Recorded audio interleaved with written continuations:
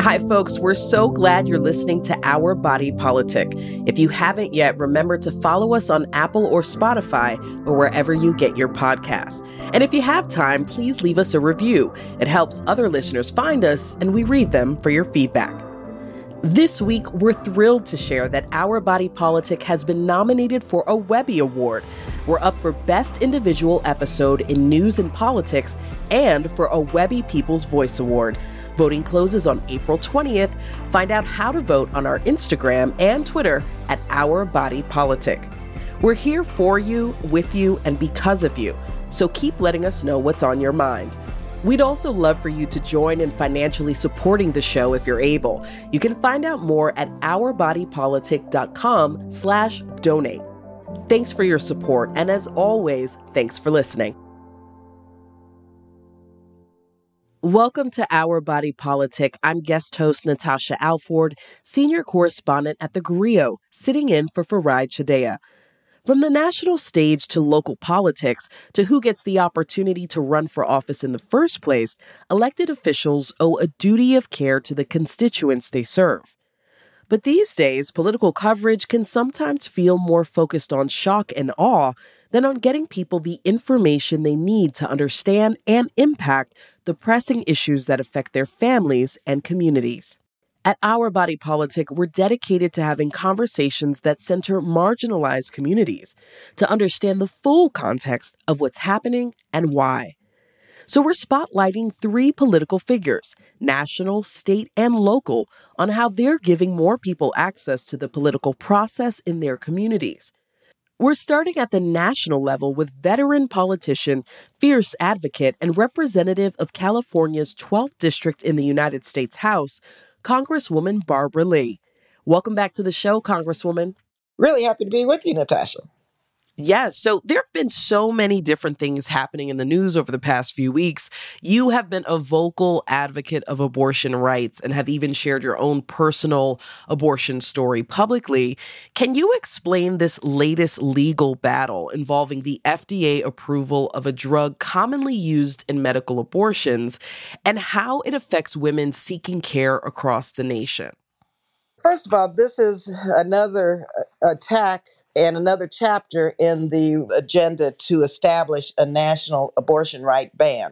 This judge from Amarillo, Texas, issued a court ruling that, in essence, said that mifepristone would not be available for use. And again, mifepristone is not only used for abortions, it's also used for miscarriage management.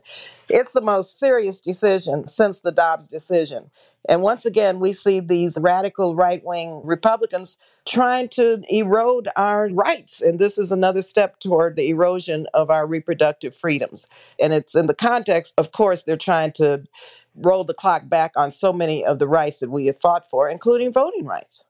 Well, it's important to know it's been almost a year after the Dobbs decision. And as you suggested, the ball continues to roll forward in terms of trying to roll back abortion rights. Now, you serve as the co-chair of the House Pro-Choice Caucus. Can you talk to us about the impact that all of this has just from a bigger picture level? We know that states are taking different approaches to abortion rights right now, but how can you speak to the state of the entire country when it comes to abortion rights? Sure. And what we are witnessing is just in general, these decisions that take away an individual's personal healthcare decisions and put the decisions in the hands of elected officials and judges. An individual should be able to determine when and what they want to do with their bodies. And if abortions are the decision of that individual, then that should be available. And in fact, what we see now is intrusion of government into people's personal lives. When you look at what is taking place with regard to travel, they're trying to stop women from traveling to other states that have abortions that are accessible. They're trying to even look at how to ban contraception. Looking at big picture is an attempt to establish a national abortion ban. And that's why the Pro-Choice Caucus is working very hard to pass, once again, the Women's Health Protection Act that would actually put into federal law the right to an abortion. Congresswoman Lee, you were just talking about this idea of national rights. I want to go to the states for a second. Let's turn to the South, where we just saw Tennessee state representatives Justin Pearson and Justin Jones. These are two young Black Democratic lawmakers expelled from the state legislature, while their counterpart, Representative Gloria Johnson, who is white, she barely managed to hold on to her seat. And all three of these lawmakers were vigorously advocating for gun control laws after a mass school shooting in Nashville. This was seen by many as an extreme move by the white Republican-controlled Tennessee legislature. Talk to us about these two lawmakers and what this could mean in other majority Republican state houses. Yes, these two lawmakers were bold. They are bold. And they show the hands of what racism really looks like. And in fact, they are fighting to save lives. I mean, can you imagine children were shot? And here they are fighting for gun safety laws so that children and communities can be safe from gun violence. And so what happens? Rather than debate the issues, they end up debating whether or not these individuals should be expelled. It was fundamentally anti-democratic, it's dangerous, and it's really a way, once again, to try to move forward to shut up opposition, to stifle freedom of speech, and to say that white supremacy is alive and well. Justin Jones, of course, was my intern, a phenomenal young man. And then he moved back to Tennessee, but he was born and raised in Oakland and raised in El Cerrito, right in my district. He and Representative Pearson and Gloria, they all took this on behalf of saving lives. And when a legislative body can expel people for voicing the issues and the concerns of their constituents, then I would say we need to see this in the context of another step toward eroding our democracy and stifling dissent, stifling freedom of speech. And the majority of Americans believe that we need common sense gun control and gun safety reforms to save lives. You are no stranger to taking bold stances and standing on the right side of history. And I'm thinking specifically about your vote almost 22 years ago against the 2001 authorization of military force that led to the war in Afghanistan. Where does that authorization stand currently? And have there been any attempts to repeal it? I have constantly attempted to repeal it and, in fact, have made quite a bit of progress. We're working now with Republicans and other Democrats to find a path to repealing it because there's some who want to say, let's repeal and replace, but that's really contradictory to what the Constitution requires. Why I voted against this is the Congress has to authorize the use of force, not give authority to the president to use force forever, which set the stage for forever wars. And so we're working right now, once again, to develop a strategy to repeal it. But also the 2002 Iraq authorization, which, if you remember, was based on lies that there were weapons of mass destruction in Iraq. There were none. We knew that. But the Congress voted to give the president, again, authority to use force in Iraq. Last year and this year, we finally were able to get 49 Republicans on my repeal before it got off of the floor of Congress. The president also issued a statement of administrative policy, meaning he would support that. If it got to his desk, he would sign it into law. And so we went to Senator Kaine, and he introduced it in the Senate. And a month ago, I was in the Foreign Affairs Committee, and the Senate passed the repeal of the Iraq authorization on a bipartisan vote, which meant Republicans did vote for the repeal of the Iraq authorization. So now it's back in the House. We're working now to bring that repeal of the Iraq authorization to the floor and to the president's desk. And so it's not easy. I mean, this has been a marathon, but we're getting very close, and it's going to be up to people to continue voicing their concerns about forever wars. Speaking of the power of the public and what it means for the public when they go into that voting booth and they expect to get a certain result, we've seen that some of the most expensive races for Senate played out in 2022, and that's not expected to change. And I've actually watched interviews where people ask you a lot, Congresswoman, about your own fundraising pot compared to the other candidates. And you often push back and say, this is about the people's votes, their voices, and what they want, not necessarily about money. I just wonder, with huge spending and influence from outside groups, it's almost as if the big spenders win and not the people's candidate. Does this undermine the principle of one person, one vote? It absolutely does. We must get to public financing of campaigns. Otherwise, we're not going to see fairness and equality and parity in our campaign finance laws. When you look at myself, for example, an African American woman, we have a path in my Senate race to victory, but it's a path that's going to be based on contacting voters, demonstrating to voters who I am and because of my background and experience, that I see their plights, their needs, their aspirations, and I can get the job done. There are many, many strategies that people who look like me, who don't have that type of fundraising base that others have because we don't have parity and equity in the fundraising, the finance system of campaigns, that there are ways we win elections by going directly to the voters. Don't get me wrong, we have to raise enough money for media, but it's got to be targeted. But we have to get to public financing of campaigns. Otherwise, we won't see a level playing field. And that shows, there are no Black women in the Senate. And the challenges that Black women and women of color have in running in these races are enormous. And so we start from a deficit because of the system and how it's structured, but we always show that we rise, and still we can fight, and still we can win based on how we do our campaigns and people understanding and knowing who we are, and that we're fighting not only for women or Black women or women of color or communities of color, but we're fighting for everyone to have the equality and the freedoms and the daily kind of lives that they deserve in terms of making this economy work for everyone. It sounds like you're saying this is both a racial justice issue, but also democracy, right? When you address racial inequality, it improves democracy for all. Absolutely. When you look at the lens, for example, the perspective, and I use myself as an example, a Black woman, our lens, our perspectives are unique because of our experiences. And we understand the intersection of power. We have fought not only for our freedoms and justice, but we fought for everyone. And so Black women, as an example, have a lens that is sorely missed in our democracy, especially in the Senate, where we don't have a seat at the table. And that gap needs to be filled.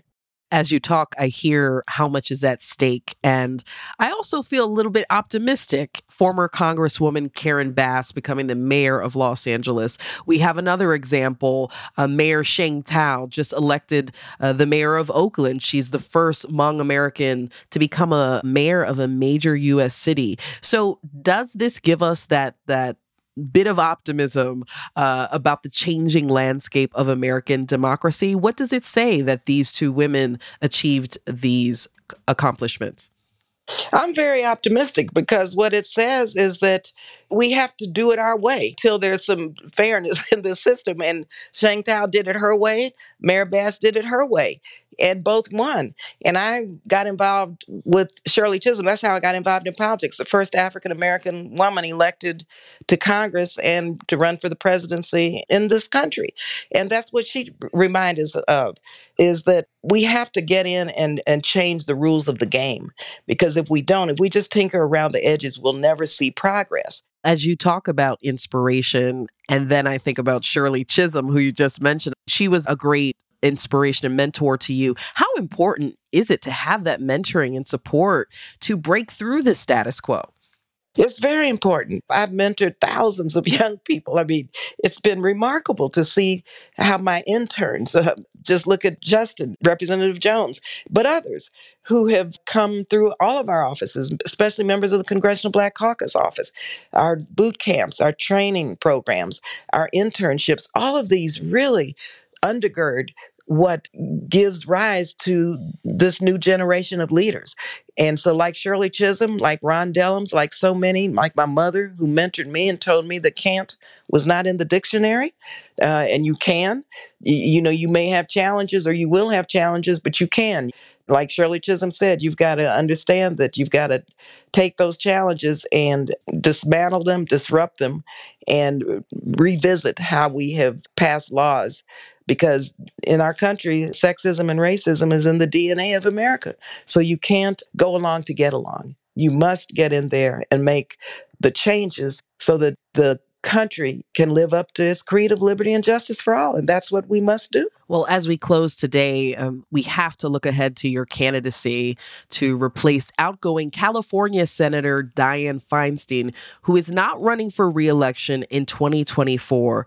So tell us, Congresswoman, why the Senate? And what are some of the issues that you're focusing on? Sure, the Senate is a very important body with a large megaphone. And based on my experience in the California legislature and now in the House, I think it's time to have that experience not only being a voice of resistance in many ways and having the courage to stand sometimes against my party, sometimes against both parties, as I did after the horrific attacks of 9/11 on the AUMF. It's important that we have somebody in the Senate who sees people and whose life experiences connect with people, but who have also delivered for people and who know how to get the job done. And for me, we have to address many issues that the Senate, I don't believe, is addressing. And that is housing in terms of the unhoused population and how we have a continuum of policies from making sure people have shelter to home ownership. We have to address the issues around climate. I support our environmental justice bill because so many communities of color are most vulnerable to the climate conditions that are changing. And we have seen how the lack of clean water, clean air provide for, unfortunately, disproportionate health impacts. So climate is a big piece for me in terms of my campaign. And also public safety. When you look at every community wants public safety. It's how do we address public safety in the Senate that gives every community the safety that they need, but also holds law enforcement accountable in terms of police reform. And so these issues, you look at childcare. I was a single mom on welfare, public assistance, on food stamps, raising my children when I was attending college. And guess what? They had to go to class with me because I did not have enough money for childcare. Here we are at the same place with so many families needing childcare and can't afford it. And so that's another issue that we have to bring to the Senate's attention and fight hard to make sure that we get provisions in legislation like we almost did in Build Back Better to provide for our child care workers, our child care owners, and provide resources for families who need child care. So there's so many issues. Poverty, I'm talking about all over the state because here we have the Golden State of California. And I've led the efforts in the House on our Poverty and Opportunity Task Force. For too long, Democrats have ignored people who live below the poverty line and working families. And part of my campaign, in terms of talking to people and listening, is how we move forward in the Senate and make sure that everyone is seen and heard, even people who live below the poverty line, and what it takes to lift people out of poverty, such as child poverty, child tax credit. We've got to make that permanent. And so the issues around poverty, which not many elected officials in general talk about, I'm talking about on the campaign in terms of what I've done, but what I intend to do in the Senate. Thank you so much, Congresswoman Lee, for joining us today. Thank you. My pleasure. It was really nice talking with you, Natasha. That was Congresswoman Barbara Lee from California's 12th District in the United States House of Representatives. Congresswoman Lee was interviewed during a busy news week before both Tennessee lawmakers were restored to the Tennessee legislature and before Florida joined the growing number of states instituting restrictive 6-week abortion bans. Meanwhile, the U.S. Department of Justice stepped in to bring the mifepristone ban case to the Supreme Court. Let's shift now from the national stage to the local one. Local elected officials bring so much more than just policy and initiatives to the office. They build community and connections in a way that our national leaders often can't. In Oakland, California, Mayor Sheng Tao took office in January after winning a tight race against former city council member Lauren Taylor. Mayor Tao brings almost a decade of experience in Oakland public service, from being a council aide to a council member. And as the city's first Hmong American mayor, her personal story is just as powerful as her political journey. Welcome to the show, Mayor Tao. Thank you so much for having me, Ms. Natasha. First of all, I have to congratulate you on your win. Oakland is a beautiful city. And there's also this deep history of activism, from the founding of the Black Panther Party to historical strikes and the civil rights movement. When you think about a city with diversity as rich as Oakland, how are you approaching coalition building with this history in mind?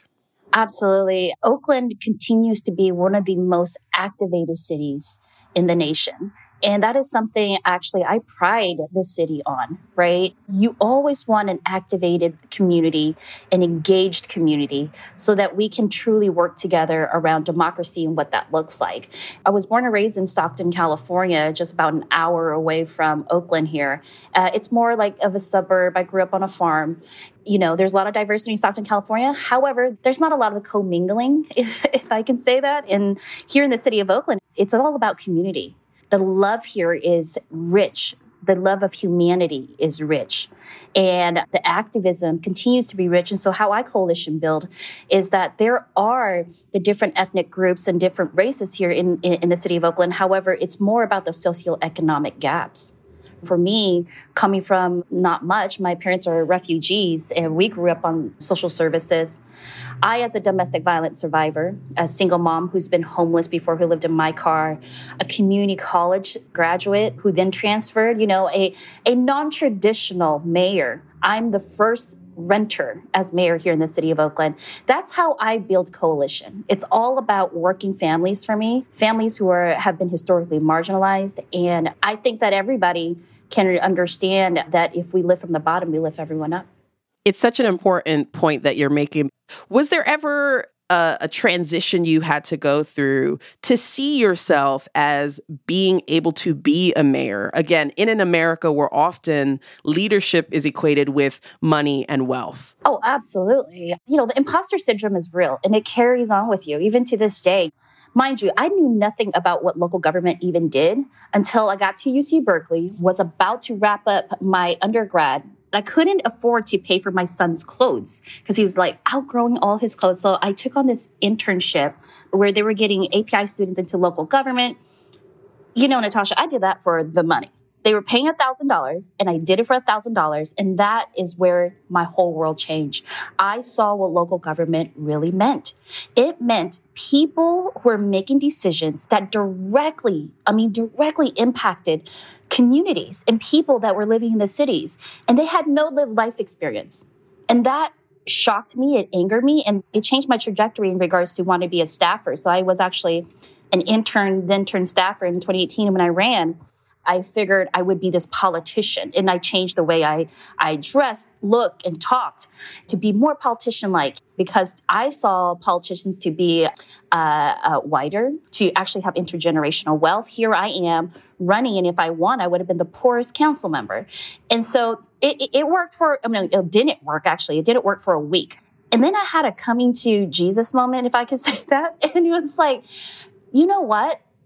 I have gone through way too much for me to pretend to get people to vote for me. And I don't even like myself right now. And so I'm going to do this my way. I'm going to show up as myself, talk to people about how I'm a domestic violence survivor. I'm a single mom, and just be me and speak the way that I speak. I don't speak like other politicians do, and that's okay. I'd work hard, and I'm an advocator, and I would advocate my butt off for these folks. And so once I shifted that train of thought of me being enough, it landed. People saw me.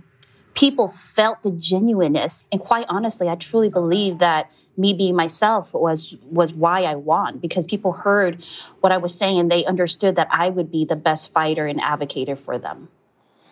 Well, there's so much power in authenticity. As you said, sometimes we feel we have to put on the mask. Another truth that you held, being a domestic violence survivor, part of your survival was the help of social programs that help you navigate that whole process of getting out of the relationship with your infant son. And in the first few months of office, you've emphasized shifting communities from a survival mode to a thriving mode. So can you tell us, what does that look like, especially as somebody who has this lived experience? Absolutely.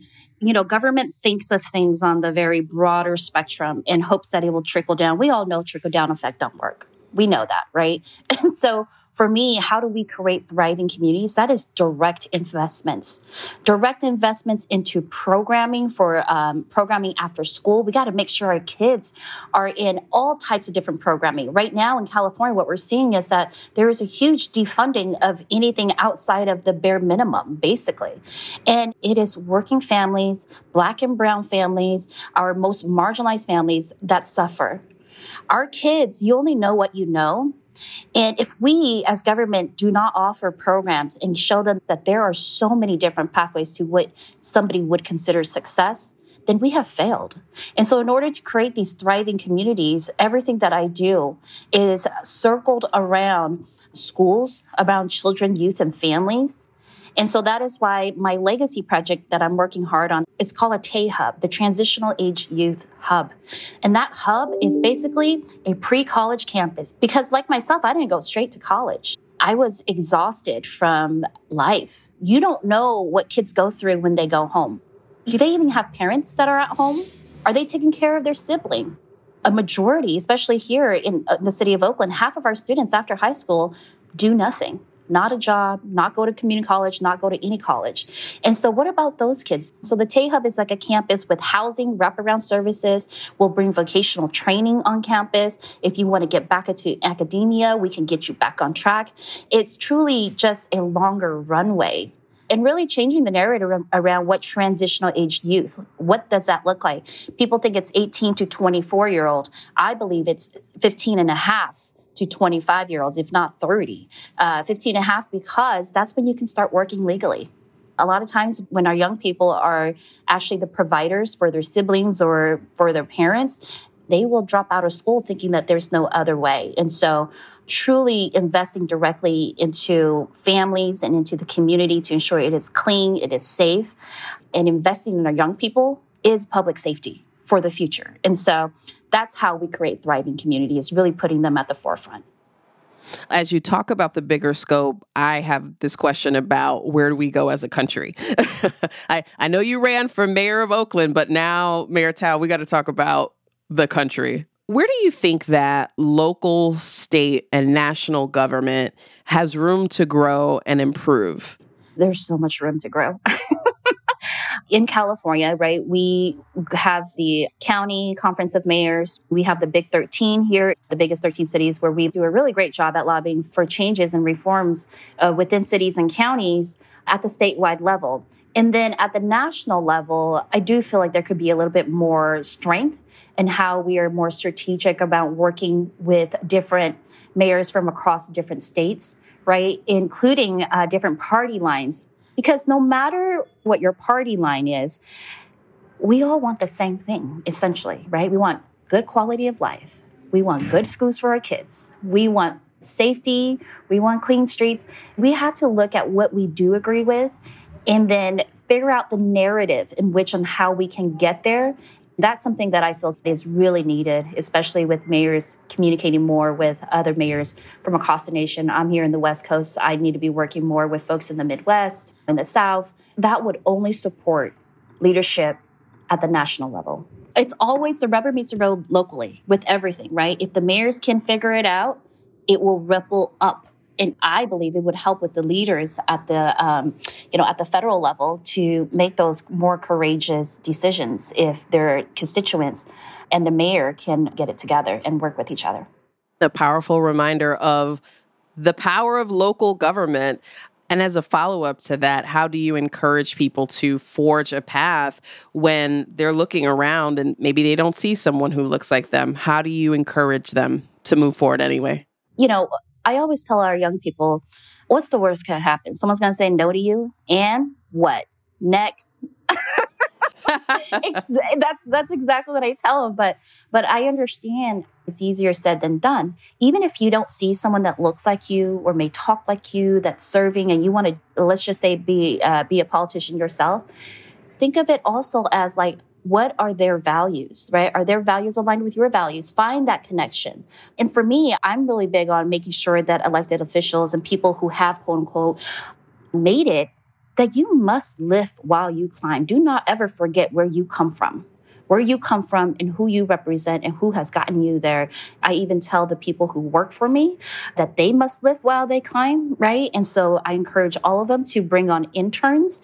We do intakes of like, what do you want to get out of this? And a lot of people say, oh, I don't really know. And it's like, okay, if you don't know, then how about you just shadow me and we'll go to a couple of events, you'll go to a couple of meetings with me, and hopefully at some point you'll get inspired to figure out what you like and what you don't like. Let's get you out there, get you exposed to what being a politician is, and see if you really want to be a politician, right? I take all of that very seriously, and I'm a huge champion for paid internships. I do believe that if young people are going to work for you, you need to put money in their pockets. Well, that is an investment in the future for sure. Thank you so much for joining us, Mayor Tao. It was such a pleasure to have you on the show. Thank you so much, Natasha, for having me. It was so fun.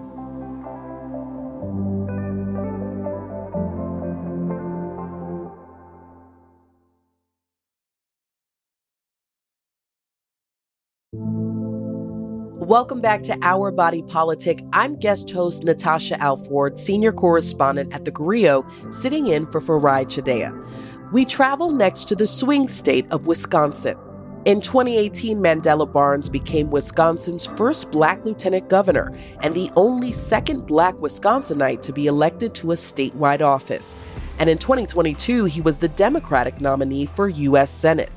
After his loss to Republican Senator Ron Johnson, Barnes shifted his focus to building support for diverse leaders and the communities they serve. Hi, Mandela. Welcome back to the show. Hey, thank you so much, Natasha, for having me. Really excited to be here. Oh, it's great to have you. Lots of questions to get into. When you were on the show last fall, you were gearing up for a pretty major election as Wisconsin's first Black Democratic nominee for the U.S. Senate. Lots of people were cheering you on. And now you're leading your own PAC. And we know that political action committees are extremely important to the political landscape, just as important as running for office, some would say. So tell us, how is your PAC trying to change things? Absolutely. I'm really excited that we were able to launch the PAC. It's because of the groundswell of support that we had during the campaign that we were able to do this, actually. Now, the PAC is called The Long Run. It's a little double entendre because, as many people know, I do like to run, but it's also investing in the long run, making sure that those candidates who come from not so typical backgrounds, whose paths are different than most, we want to be able to help them. Now, this is people of color, it's women, LGBTQ candidates, working class candidates, you name it. It's a pretty broad umbrella, but the reality is there are so many people who are closest to the issues that are going on in communities that don't always get a chance to have a say-so in the direction or aren't always taken as seriously as they should be when it comes to problem solving. And these are the folks who've experienced it, actually. And we want to be able to shift the paradigm, to give people the support that they need to get a leg up to help them in their long run. I love the double entendre there. We were looking at the press release and it says right here, winning a race isn't just about what you put in on race day. It's about the support, the training, and the resources that you put in on day one. It's a powerful and an important message considering what it takes to go into this work. It's absolutely all about that. And, I hate to sound so obnoxious about this, but I ran a marathon last weekend. You should be proud. People who run marathons are very proud of it. I'm pretty proud of it. I try not to be the first person that brings it up, but here we are. This is like number 6. And I think about how every race is just that much different. I think about my very first one. I didn't train. Like I wasn't as prepared as I should have been. And I showed up and it was painful, right? Like, didn't get the results I wanted. I dealt with, the ailments long after the race. But when I was able to get the support that I needed, things became better. Things became easier. And it was never a process that I felt like I embarked on my own. There were always other people who helped me out along the way. And anybody who tells you they got somewhere, by themselves, they're just lying to you, right? Mhm. Like the reality is it takes so much to run a successful campaign. It takes so much to be successful at anything. And we want to be able to help people in their success.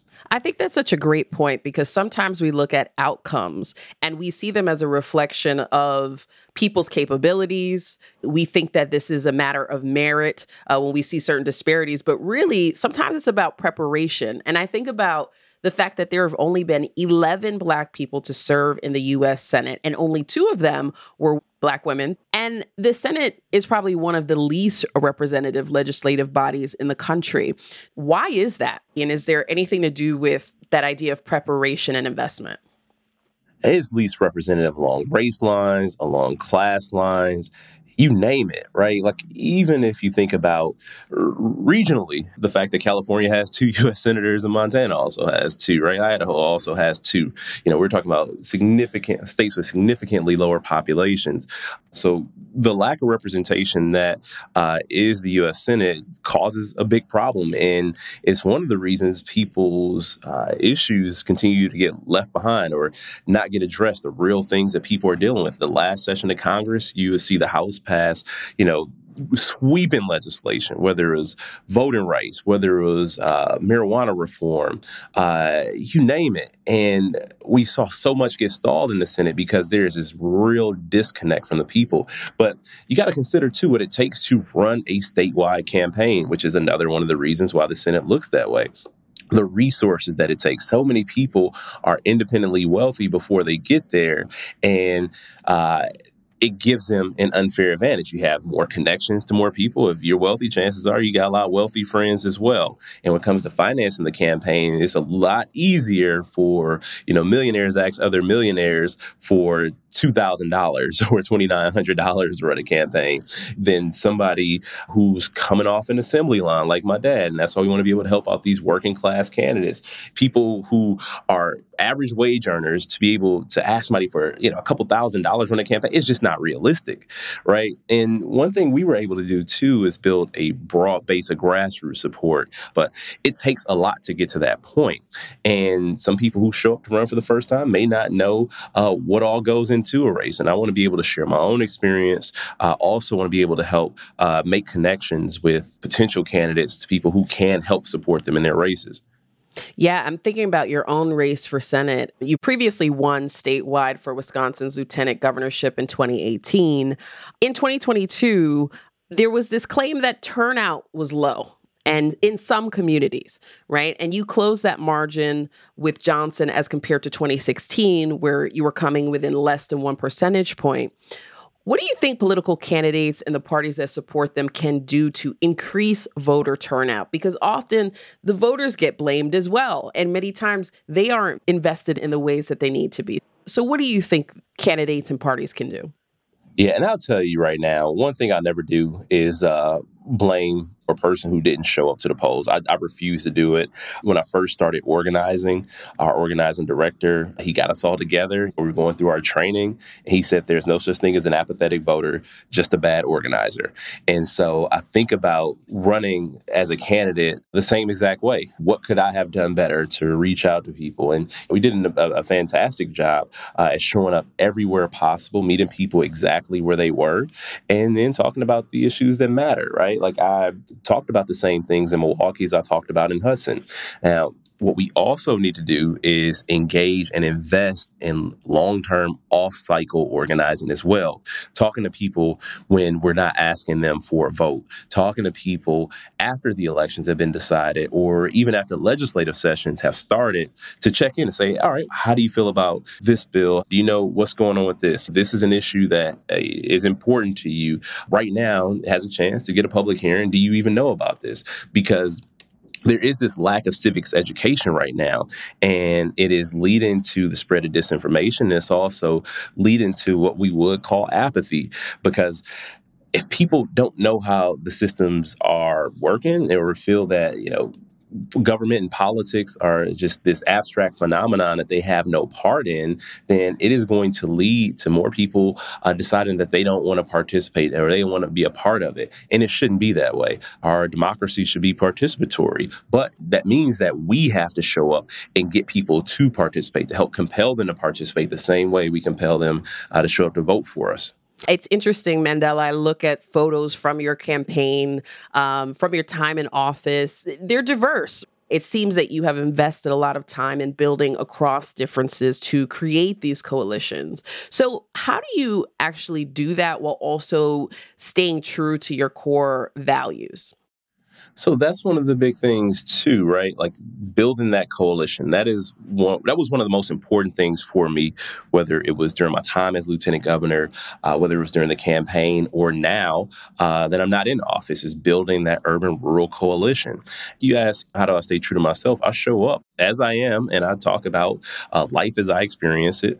And turns out there are so many other people who have had similar life experiences who feel that people are not looking out for them. And when you show up as your authentic self, people can see through, the nonsense. People have pretty good BS gauges. And when you can show up and talk about the fact that, we have lost good paying middle class jobs. And we could show up and make that connection to the decline of the family farm. And we could talk about how we have maternal health care crisis in the city of Milwaukee. And we also have maternal health care crisis in rural Wisconsin because, one, we have not expanded our Medicaid program. You have these rural health care centers that are closing, expecting mothers are having to travel an hour plus just to get an appointment if they're lucky. And you speak about the more systemic issues, people understand, right? They get it. We all do better when we all do better. And that's what it comes down to. And there are so many politicians who benefit from what is perceived as the urban-rural divide, and they continue to drive those wedges while the rich keep getting richer and people have had a hard time find it more difficult to get by day. I wonder, too, about this larger question of democracy. We heard again and again in 2020 and even last year during elections that democracy was at stake. What do you think about the state of democracy right now? Has anything improved? How are you feeling about it? I'll say it is tough. And I can tell you that we saw firsthand how we cannot take democracy for granted. We need, again, civics education to help educate people earlier on. We need it for our students, but also we do need more civics education for adults as well. And this helps not only us in terms of saving democracy, it helps bring communities together. It helps to bridge those divides. When people are more familiar with the process, when people know why things happen the way they happen or why they don't happen the way they happen. But this experiment with democracy has shown some of the flaws in the last couple of years. And that is why every election cycle grows with importance. And that's why it is important for us to continue to organize, continue to show up even when it's hard, and do the work to educate people. Yes, part of that education is understanding how things work, right? And you were talking about civics and people learning just how the systems work.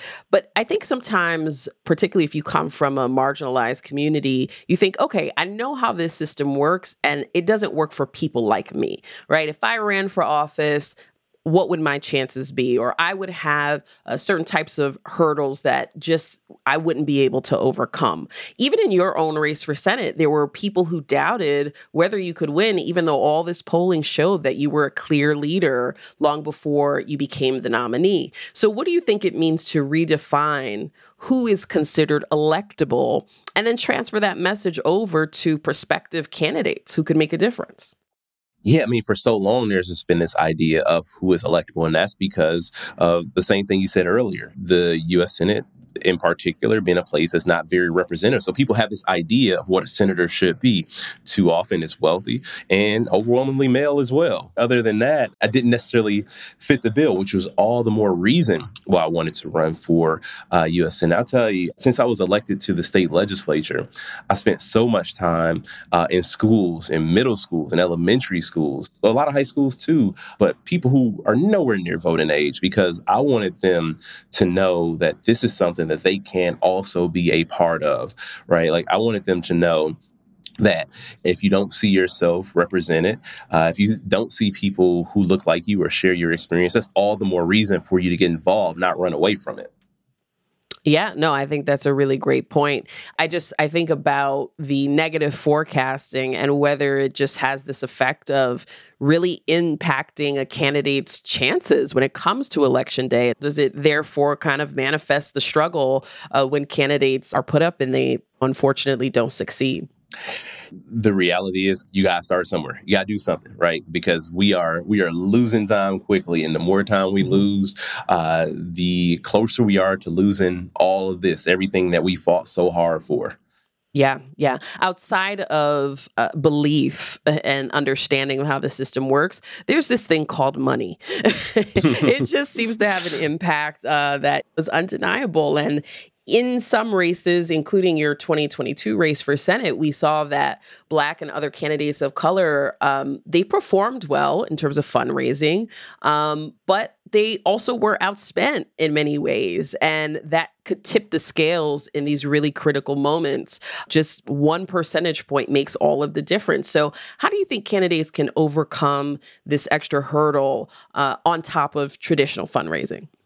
We got to get big money out of politics. That's what it comes down to, right? Like there is too much money being spent in elections. And as long as money is going to be one of the biggest contributing factors to the outcomes in elections, the more we will see politics skew towards what is currently the prototype of a U.S. senator.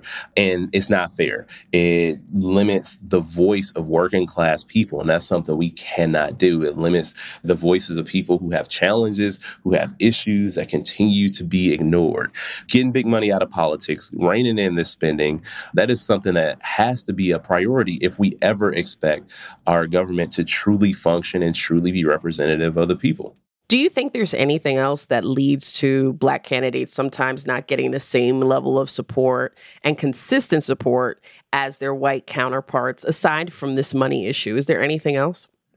I'll tell you, it's like other things in life. People who haven't been seen somewhere before are going to be immediately discounted. Same thing could be said for women.